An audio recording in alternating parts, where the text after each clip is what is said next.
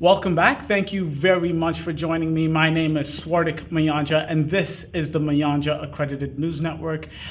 We are on another episode of my Everyday Hero interview series where I interview someone in your life or someone in my life that makes us smile but does not get the credit they deserve. Today, I am back at Newton North, my high school, and I have the pleasure of interviewing one of, I would say, easily top five my favorite teachers, and definitely most influential teacher I think I've had through my time at Newton North. Thank you, Mr. Goddard, for coming onto the show. Ain't you sweet to say so? I appreciate that. There is no justice when so few have so much and so many have so little. So please tell us, who are you, where are you from, and why teaching?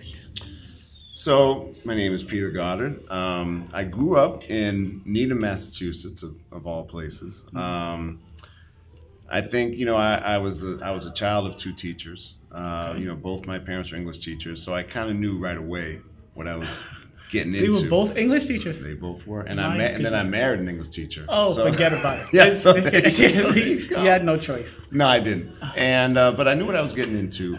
So, but I think for me, teaching was something that I wanted to do for many reasons. One, I think it's new every year. You gotta love kids. You gotta love talking with people.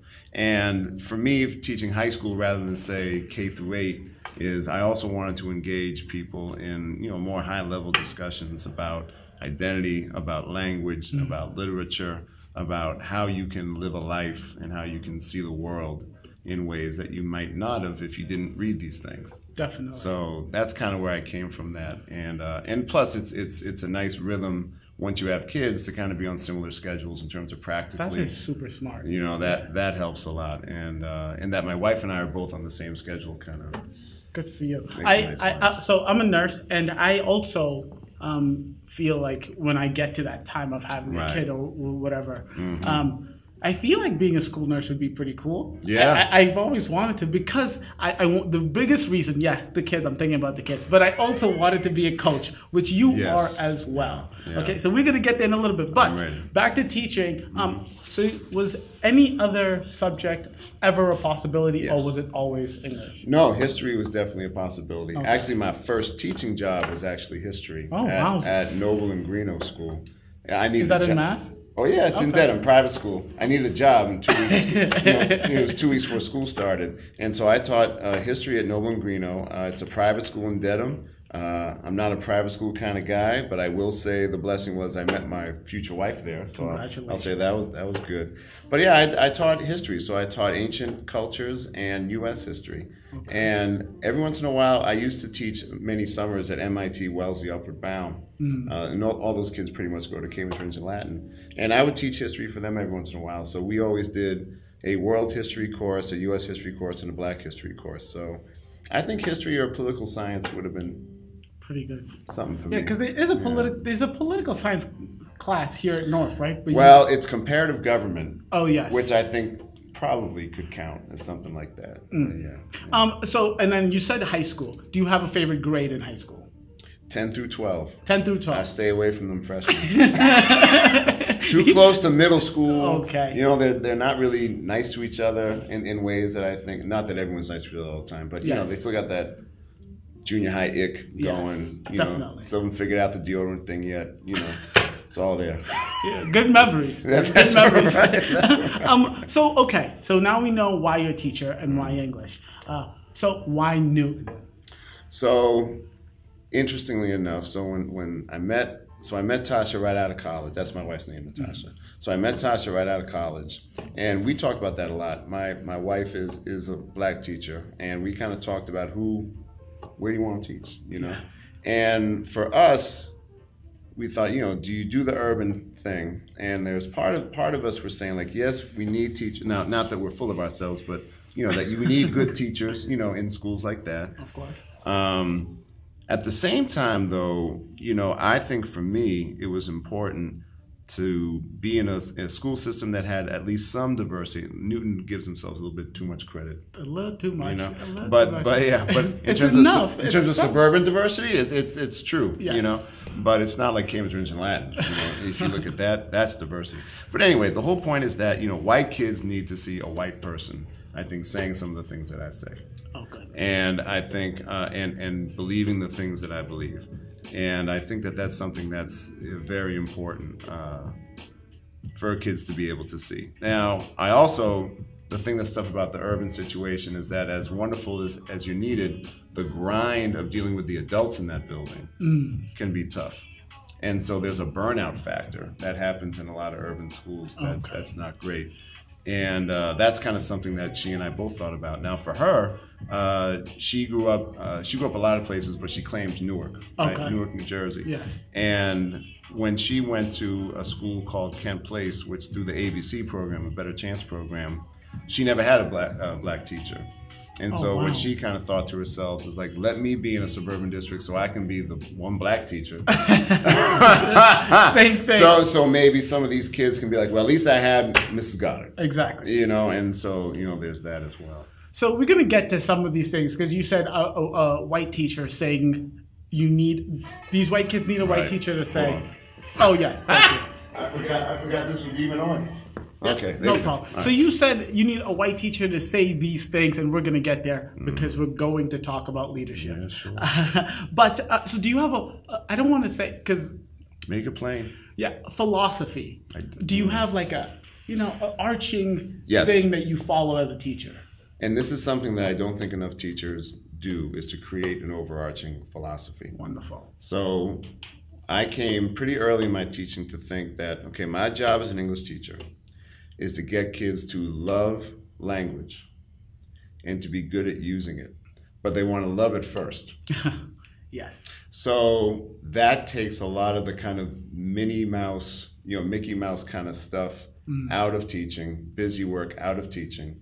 I just want them to love it, or at least like it. Yes. And so joy is the center of the room. Okay. Is what I'm trying to get all the time. Now that also infuses what I believe in terms of my social justice education as well. Of course. Is that that this is something that is a move towards love. That kids need to know that they're loved in the room, and that's got to be the first thing. Awesome. Not that they understand what topic sentences are, stuff like that, and that's important, but really, literature is a way for you to view the world, is a way for you to move through the world, and that's what I believe about hip hop too, and that's why I told you guys at the end, I said thank you for letting me preach to you all year. You didn't know this, but I've been preaching at you all year, and I think that's my overarching philosophy, is that the kids are loved and that there's joy in the room.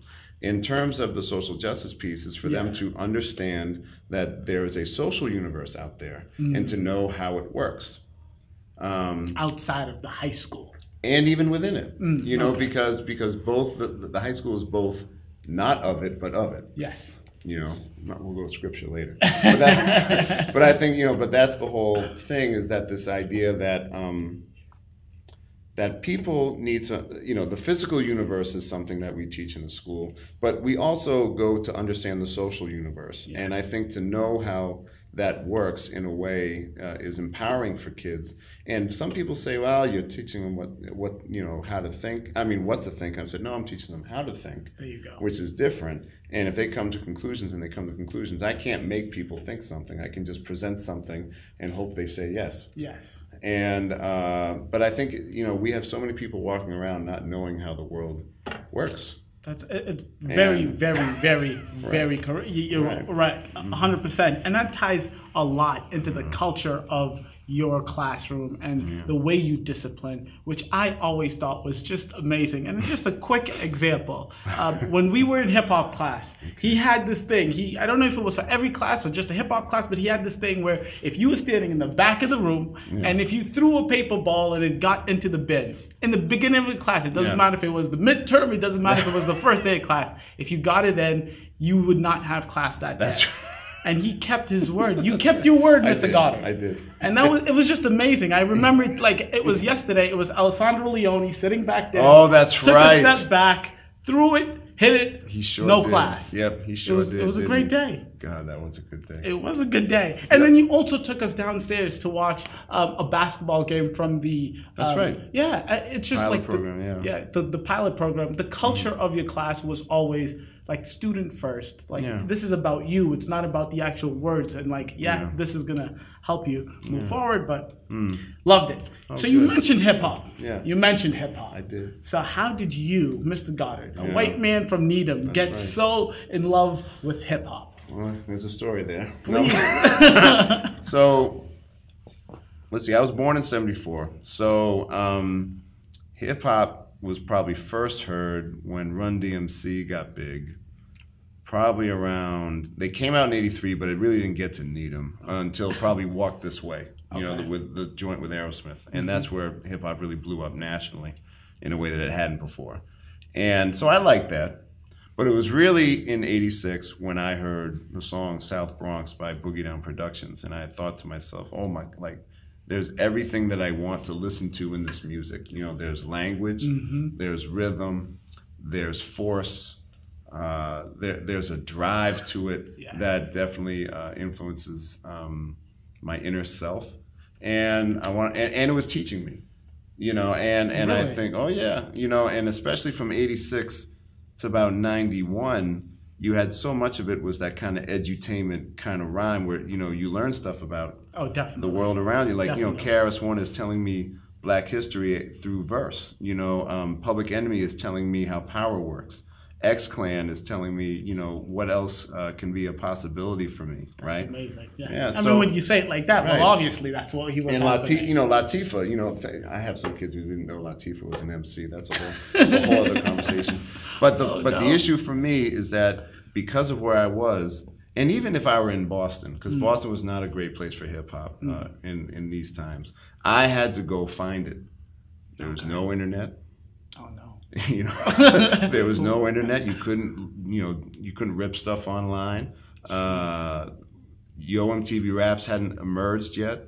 There was college radio, WERS. Thank God for WERS and Emerson College. There was college radio, but you had to really go find it. So that's when I started going into the city, and I learned at a young. So I'm starting around 12, 13. I learned how to be kind of the only white person in a space early on. For you. So I think that's really, and then for me, I kept going. Now I knew, as a white person, that especially back then, all the way through college, I knew that I was going to have something to prove. I didn't go in there and think to myself, well, yes, everyone should adjust to me. You know what I'm saying? I had to, and I knew that was part of my reality because I knew that I had a symbolic presence once I walked in. First of all, everyone thought, especially when I was in college, that I was a cop. So there's that. Really? Oh yeah. Oh my God. If the white guys show up, he's got to be an undercover cop. Like, you know, so there's that. Okay. You know. Yes. So he had to disprove that first. You know. But once, you know, one of the lovely things about hip hop, and I think culture in general, but particularly hip hop, is that if they see that you come with it with authenticity and integrity, you're brought in. So how did you? So when you were in college, throughout this time, when you had to, you know, prove yourself, what was your definition? How did you prove that authenticity? How did you? Well, first I wasn't dissuaded first by the looks. Okay.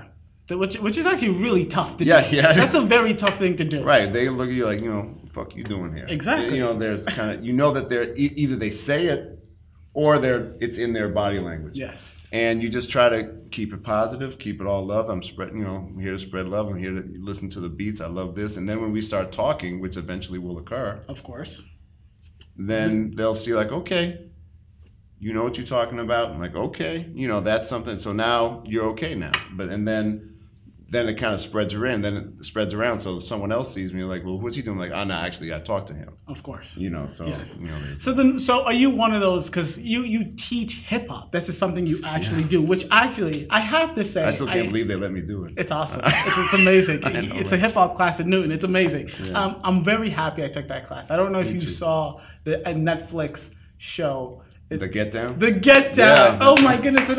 I could not stop thinking of hip hop. Part 2 is April 7th. You hear that? Okay. It's coming out. You better watch it. Right. It was the greatest thing. Everything that was happening, I'm like, I know this. Yeah. I know. It was just, I was very happy watching that show. Oh, But Current day hip hop. Are you one of those old hip hop heads that say, "Oh, this is trash"? I know. Oh my goodness. So Zwardik, Yes. God is not through with me yet. Okay, and I'm working on it, and I think I've really come some strides in the last 3 years or so. I used to be so old fogyish. Okay. I really did, and I still have that in me. Of course. So like this mumble stuff. Oh my God. You know, I'm trying though, and I can see how it's alluring though. I mean, it's catchy. It sure is. You know, so our oldest son Brian, he's going to be 28 soon. You know, he's putting me on to like Migos and Yes. like all them, and, and as much as I'm not going to blast it, I can see it Yeah. for what it is. Now, I still need lyrics. Which is fair. Yeah, That's not a hard thing to ask from rap. Right. You know what I mean? I still need lyrics. Yeah. And I think, but I've come around on, remember, I think it was last year, when Lil Yachty was famously on I think Ebro in the Morning, whatever that show is, and he said, like, don't be playing that old stuff. And he couldn't rhyme over a Premier beat, right? Oh my God. And then he said, there was another interview where he said, I couldn't name any song by Tupac or Big or something like that, right? Now, my sense of history says that's bad. Yes. But at the same time, I'm like, does he really need to know that to make the music he's making? Not really. Maybe not. Yeah. And if people like it, who cares? Like, who am I? But I think that's him looking at hip hop as strictly music and not a culture. And that's where I can't. So for me, it's like, Kendrick, J. Cole, Jean Grey. Okay, good. These are the people that I can get with who are current. Not a lot of people probably know about Jean Grey. I don't know. Yeah, female MC. That's why you don't know about it, because of the sexism in the biz. But that's a whole other thing. Yes, it is. But I mean, those are the guys that I can get with. I appreciate that Drake exists, but I don't like it. You don't really. like him? Not really, but I appreciate that he's there and that he talks about vulnerability. I think he needs to stop singing. But that's okay. He's trying to make rap inclusive. Yes, and that's why I appreciate him. Awesome. Right. That's good. But I appreciate Jane Austen, but I don't like reading Jane Austen novels either. So that's okay. There you go. So you mentioned the fact that there's a difference between hip hop being just music and hip hop being a culture, and I actually like very much that you said that, because this would segue very well into leadership. Okay. Hip hop, the culture. Mm-hmm. Very well known for being misogynistic. Absolutely. Sexist. Talks about drugs quite a bit. Yep. Killings, shootings. Yep. Just the fact that you're white and it was hard for you to get into the culture. Right. Explain. How do you, put yourself, I love hip hop, I'm part of the hip hop culture, and live with all of that? Chris Rock had a great thing about tired of defending hip hop, and this was like a long time ago. This is when Ludacris's song, "Move" was big. Well, as you can see, there's a bitch in his way. You can't really explain it. How he said there was a time when I could explain how Houdini was art, how Gangstar was art. And it's hard. It is harder now. Exactly. If you, the third part of the chorus in hip hop is cultural critique, and we kind of look at how the business affects the output. And there are some who argue that once the major labels bought up all the independent labels, that's when you saw the strictly misogynist, the strictly violent, the violent black urban male is an old image. It's been around since slavery was over. Jeez. So there are some people who believe that MCs are kind of participating in their own oppression by putting forth this whole violent, menacing, I'm gonna shoot you and kill your mother type stuff, right? But some argue that when, like I said, like around the mid '90s, when hip hop was seen as a huge moneymaker, that Americans liked that image of the violent black urban male. And we're gonna sell it and sell it and sell it. And I feel like, for me, just as an observer, this is not anything scientific; it's more anecdotal. But around 98 to like 04 or 05, to me, I thought hip hop was going to die, because it was just all the same stuff. It was all 50 Cent, that whole it was all booty shaking. There was no more b-boying. Graffiti been gone. It was like all that stuff was. There was no sense of a culture. It was just so hedonistic. Yeah, of course. And so I thought, well, this is it. We're dead. And then I don't know who saved it. But Drake. I can't. Touche. All right. I'm sorry. No, but Right. if I'm just gonna look at it from like a populist point of view, Right. I think Kanye. I mean, Kanye did something. Kanye did some amazing. Common kept it going. The Roots kept it going. But you're right, Kanye. Kanye came through and he just Before he went nuts. Oh, before you went nuts. okay. Now we're just reining back. Please. Right. Leadership, because all that stuff I just talked about, Right. the misogynistic, the racism, all that stuff. Right. It's in leadership. I took leadership. Leadership did. is easily by far the one class that has. You go to school, you take history, you forget about history the day you leave high school. Leadership, everything I learned in that class, and literally everything, from day one till the end, I take it with me every single day. Yeah. What is leadership, and why do you think it's super important? So leadership is short for leadership in a diverse society. And do you want me to tell the history of the course? Or? Please, Okay, tell everything about the course. So it started actually back in the 80s when I believe in 85 or 86, there was a big kind of racial incident where a bunch of white Italian kids from both the Lake and Waltham surrounded a Boston bus because I think, one guy had gotten into something, some verbal altercation that turned physical. They took all the black kids in the school, they threw them into the little theater for protection. The current mayor of Newton was actually a student when this happened, Seti Warren. And then they figured out, well, what the hell are we going to do? We just had this horrible situation. So there were speak outs and there were this and that. And then they started a retreat. So if you remember the retreat, okay. So they started doing retreats. So they started taking student leaders, putting them on Thompson Island for a night and kind of hashing stuff out. There was no class, it was just the retreat. And that was good, but it was a one-time thing. Yeah. Then in 95, I believe, another racial incident occurred. And this was pretty much, I guess the best way to describe it would be a melee on Main Street, 30 people involved. You're talking about Main Street High School? In high school? Yeah, no, Main Street. Were you ever in the old building? Of course, yeah, the old high school. Yeah, so that big. That's what I'm just trying to let people know. It's not outside. It was in the high school. So there was this basically almost quarter-mile length of hallway that was kind of like the public square of the high school. Yes. And you can imagine, 30 people fighting on that. That's a lot of people. It's a lot of people. So 30, teacher ended up going to the hospital trying to break stuff up. Are you serious? Yeah. And then, so then what happened is they said, okay, these one-off retreats are clearly not enough. We need a class. So they formed a class and they called it Leadership 2000. A woman named Miss Blaze was the first teacher of that class, and a woman named Miss Dover, who was the head for the Office of Human and Civil Rights, would sit in the back, right? So Miss Blaze, white female teacher, heart in the right place, all that good stuff. And I think they had a class of about 25. Okay. They wanted feedback at the end, and they said, okay, Miss Blaze, we love you, you're wonderful, but there's just some shit you don't get because of who you are. And it's not your fault, It's just the way it is. So let's make this kind of thing. Let's make the class bigger. Let's have 2 teachers. And here are the stipulations. At the time, this is the stipulations. 1 white, 1 of color, male, female, and ideally someone who's kind of a more rookie-ish teacher and someone who's been here for a while. Yes. So that you kind of have youth and a more seasoned person, right? They didn't get into different orientations. That right now, that was the kind of routine. Yeah. So a woman named, so then Miss Dover and a guy named Mr. Keegan, who's no longer here, they taught it for about 3 years. And then they gave it to Miss Leong and me for our first go-around. And then we taught it for 4. And then Miss Dover came back. Miss Leong went back to English. And then Miss Dover and I taught it for a while. And now it's Leong and me like you had. Miss Leong. That's right. So I've been teaching it, I think, for 18 out of my 19 years, maybe 17 out of my 19 years.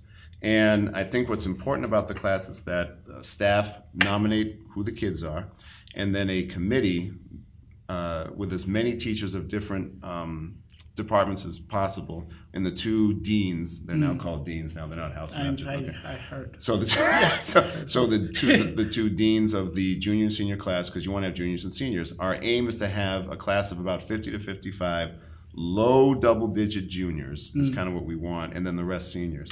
And these are kids who are leaders of athletic teams, the theater, the newspaper, You want even kids with charisma who are kind of, maybe the leaders of the, the fuck ups. I mean, you want everybody in there. You really do.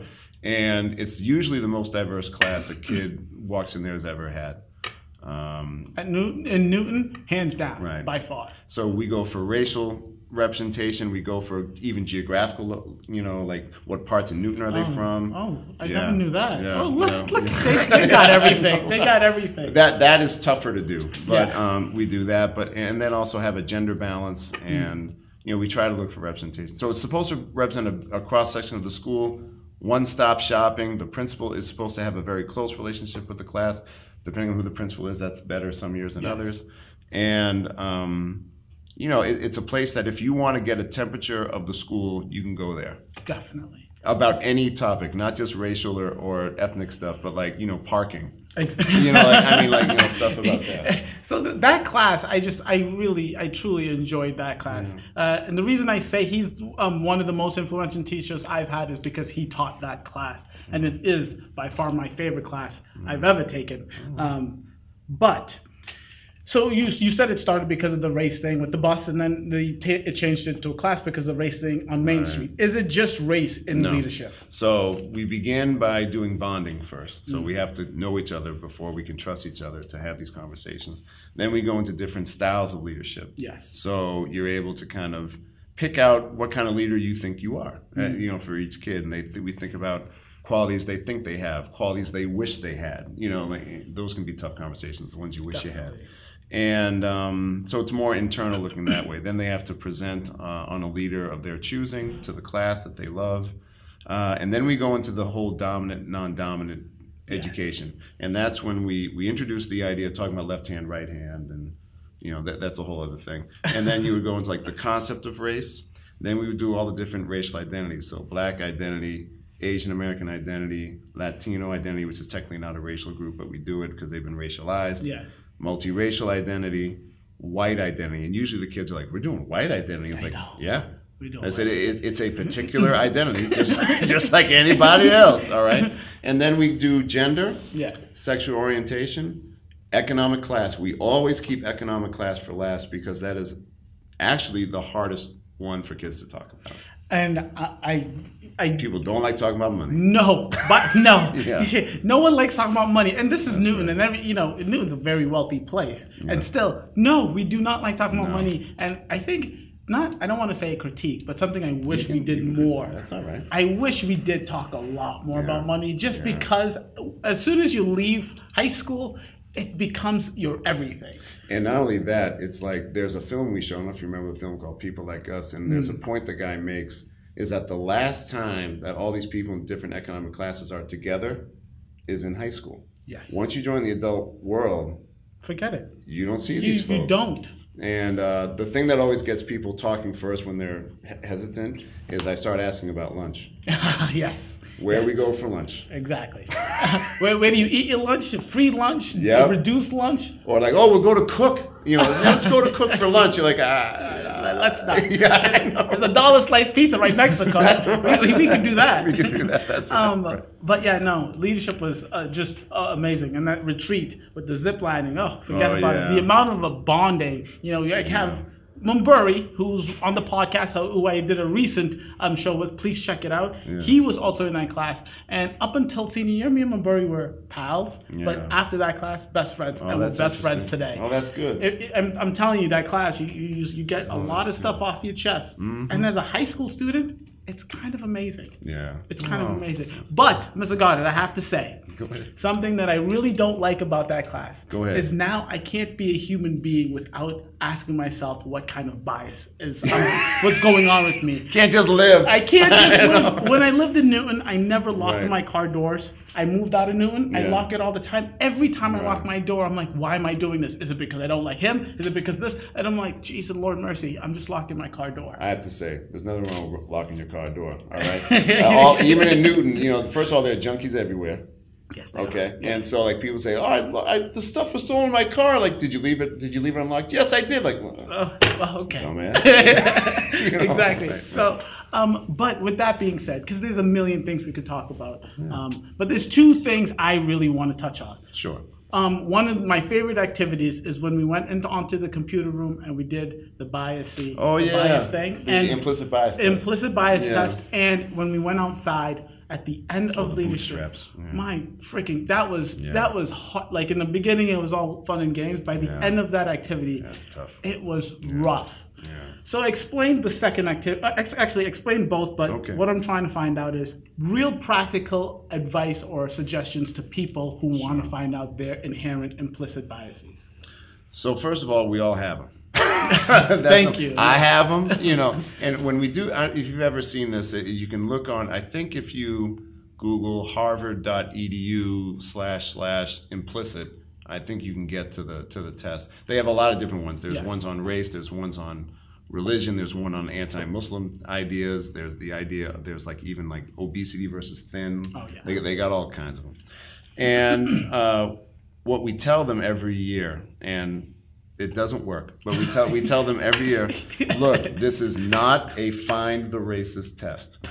We said, if you get what you think is a bad score, you're not joining the Klan tomorrow. All right, this is not. We're not saying that you are, a racist pig. Yes. All right, but it doesn't matter. It does not. So matter. What it is that it basically gets you to what it tries to measure is how fast or slow your brain takes in kind of equating blackness with bad and whiteness with good, or vice versa. Yes. And so the fact, and all it is that you associate words together, like lightning and thunder. We associate those together. We don't associate lightning and Wonder Bread. No, we don't. No, we don't. So you would have to think a little quicker, longer, to put those together. And so what it's saying is that what the test is really trying to show you is how the society we've lived in has conditioned you. Exactly. And you can look around and some people might be so-called more resistant to that conditioning, but that is only through training. So even if you have these biases, you can work on them. You can work on them. Yes, you can. And in our house, I would say we probably, no diss to anyone watching this, but we probably have some biases against white girls. Oh, really? Oh, yeah. That's some real self-awareness. Well, good for you. But hey, that and Asian drivers, those are the things, and we try to work on it. Mr. Young, he said it. He said it. But we have to work on it, and that's something that I work on all the time, and I think to be able to admit it is the hugest step. It's it's the biggest barrier, because if you admit it, then it's a downhill. It's all downhill from there. Because it's out there. It's out there, right? It's out there. But the other activity the bootstraps. Well, I will say we've added a shooter one now to that implicit bias. This is tough. They'll have there'll be a landscape or of a cityscape or something, and then there'll be a white guy or a black guy shows up and they got something in their hand, and you're a cop. Goodness gracious, that's a good one. Yeah, so there's that one too. I might have to do that tonight. How many brothers? I know. How many people you shooting that have candy bars? Exactly. So anyway, but then the bootstraps activity is the idea that we get them all out there and we get them. We always wish to do it on the football field, but we don't always get it. But let's pretend we're there. Everyone lines up on the 50-yard line, and we say, okay, that touchdown down there represents all the success and all the happiness and the joy that you want in your life, okay? So then we get everyone ready, and they think they're really going to race, right? And I go, okay, ready, set, and then I'm about to say go, and say, but before we say go, we got, and everyone's all upset. We got to ask some questions, and depending on how you answer the questions, you either take a step up or a step back. And because it's at the end of the year, they've heard all this stuff, but they haven't seen how it really plays out. No, actually, that's the thing. So there are, and we have something like 85 different questions. Sometimes we don't use them all. Sometimes we do use them all. But we try to make things that are societal and also questions related to the school. Yes. Okay. So, for example, we'll say, if you're a male, step forward. If you're female, step back. If you're of color, step back. If you're white, step forward. Take a step forward for every grandparent who finished college. Or finished high school. Yes. Take a step forward for each of your parents that finished college. And so here are these things that kids, even with all this stuff we've done all year, don't think matter, but they do. And, for example, if you've been called an like a religious slur. Exactly. Take a step back. If you're Christian, take 2 steps forward, but if you're Catholic, take 1 step back. So you kind of have all these different things. Then even for the school, you're in the old building, so we would say if you hung out in the purple lockers, take a step forward, because that was kind of the popular crowd that teachers would frankly believe more than other folks. Like for here, it would probably say if you hang out at the View, Exactly. take a step forward. By the way, your bricks idea never caught on. It never caught on. I tried. In the old school, there was the steps, and it was me and Mumbury. We said, let's start the bricks. It never worked. It was like 5 of us, Right. max. So then what you find out by the time we finish all the questions, you have so many white males particularly already in the end zone. It's amazing. Sometimes they just stopped moving because they went to the back of the end zone. There was nowhere to go. And then it basically got kind of, frankly, darker and darker as you went further back, especially with girls. Yeah. And then at the end, then we would say, okay, everyone look around. And so they look at sometimes where their friends are. Exactly. Sometimes where their romantic partners are. Or just people they maybe hated their guts and looked up where they were. Exactly. Then there's some empathy there. And then we say, okay, go. So we still have the race. Still got to do it. Life don't stop. Exactly. And so what happens is that you can talk about the questions, and then you can talk about what you did when you said go. We've had kids who, especially who are in the back, were so pissed off, mad at us, that they refused to run. Yeah.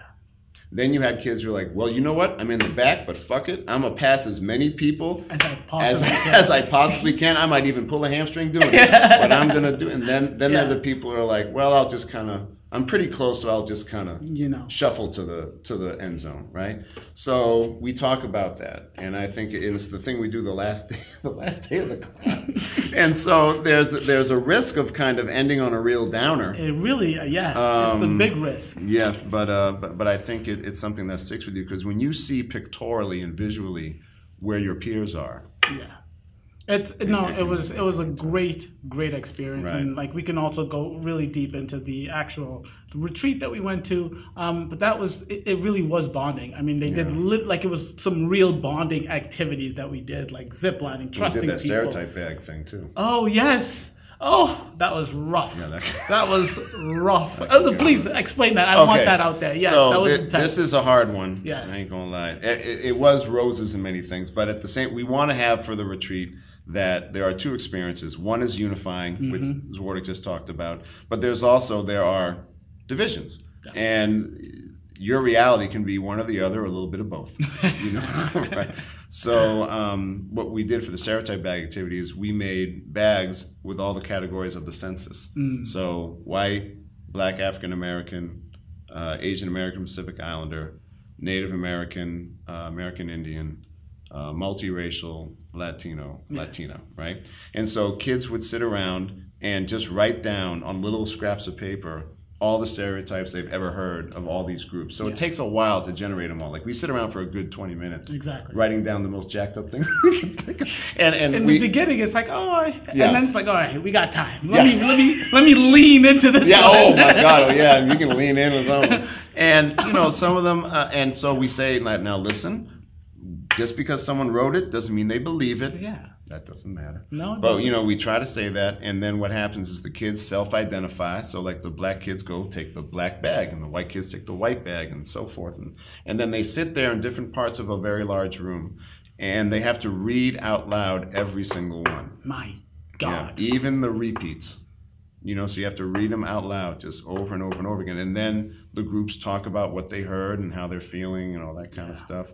And then we share out. So then each group has time to kind of speak their experience, and then there's a free-for-all after that. And that can go very long. Yeah, we were like 1 and 12. It was about late. Midnight. Yeah. When I was young, it was late.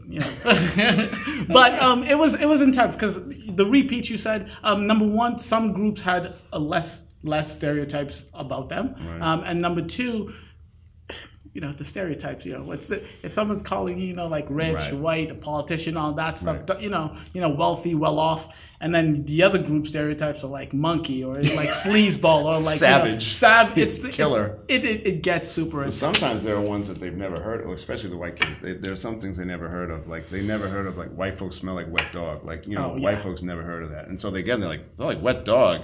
And then like when there's like the meeting, like we got one that smells like wet dog, and then the kids are like, trying not to laugh. It wasn't me. Yeah. But yeah, no, and it's just all great and dandy. And like as you can see, Mr. Goddard, he has done quite a bit at Newton, and just like for all students, that's really why I do this. To, acknowledge this kind of goodness that happens in our day to day. So I do this for everybody. Sure. Advice to for number one, advice to students. I know you say you don't like your ninth graders, but advice to early high schoolers. And then number two, advice to new teachers. So I think for early high schoolers, know that you are starting to form the foundation on which you're starting to form the foundation of how you view the world. And I think that, first of all, it all counts. There's always been this myth that ninth grade doesn't count. It really... And it does. We need to stop that right now. I don't know how that happened. Right. And I think also to not be afraid of what you want to do academically. Sometimes I think people really run around like chickens with their heads cut off trying to satisfy what they think the colleges want. Yeah. And oftentimes they're not right about it. I think there's nothing wrong with having a passion. There's nothing wrong with feeding it. And but also you can't get the promise unless you go through the process. And you've got to be able to know that it takes work. And that's what's frustrating sometimes about leadership is, we give out these readings and people don't do them. And it's like, you can't know what you're talking about unless you go through that process. The process is important. I mean, if it was revealed to you where you would end up at 25, that might look good. You might think to yourself, oh, wait, I'll take that. But what's never revealed to you is how you get there. Yes. And you might look at, and if that were revealed to you, you might be like, I don't want a piece of that. No, thank you. But you've got to be able to know that you should leap out and take that process. Before you give the advice, just a quick timeout for young teachers. The reading in the class is super important. I will take responsibility. I skipped a few here and there, okay. but even when we did like the black, that's especially where I didn't read. I'm like, I know this. Yeah, why do I need to read? Yeah. And then you read the stuff and you're like, holy cow! Right, It's right. like You it's can insane. cuss I sure can. Holy shit! Yeah, I know. It's really bad. Right. It's really, really bad. So do your reading, please and thank you. Amen. The process Right. is important. That's right. Young teachers. So I think for young teachers I think to form your philosophy as early as you can. It's really easy to get caught up in the taskness of what it is to be a teacher. And often what happens is you can see this in like a particular lesson. They've created this great activity in their mind. Yes. This kind of great activity, and they care more about whether the activity goes well as to whether what the kids are actually going to get at the end of it. And I think you really need to kind of have that. I also think to be your own person. I think sometimes people feel like I have to be very professional, not let them in. I think you can let them in without being intrusive. Exactly. I think letting them know about who you are is a wonderful thing, because ultimately you're teaching yourself, especially in English. It's such a personality-based thing. And I think you should play music. Play music. I think that's an important thing. I think I can't tell you how many relationships I've had with kids who have come in and heard something that I'm playing in the room, and then we end up striking up a relationship. Then I end up having them later.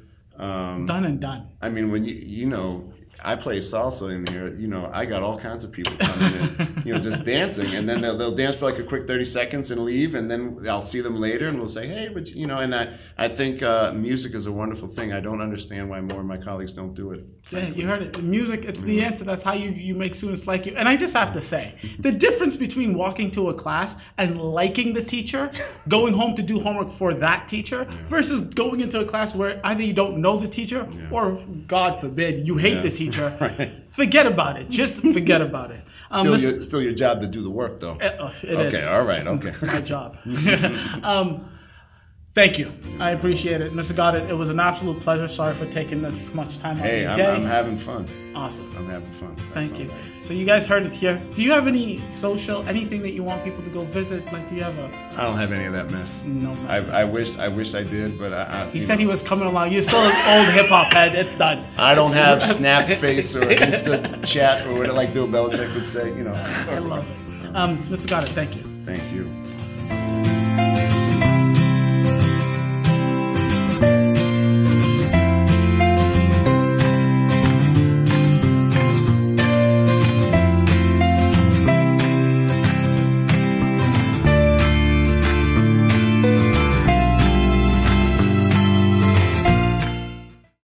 Thank you very much for listening to the podcast. I really do appreciate it because I believe in this podcast. But the truth is, this podcast is nothing without you. So I ask and plead with you to subscribe. And subscribe only if you like the podcast, only if you felt like you got something from the podcast. And the only way I will know if you liked or disliked the podcast is if you rate and comment. So please rate and comment away and do so honestly. If you loved it, give me the 5 stars. If you hated it, give me the 0, give me the 1 star, and tell me in the comment section what you loved, what you hated, what you don't agree with. So I can work and grow and become better for you, for us. So this Cue the Nurse podcast to grow into something special. So thank you. Have a good day, good night, enjoy, and come on back tomorrow for some more.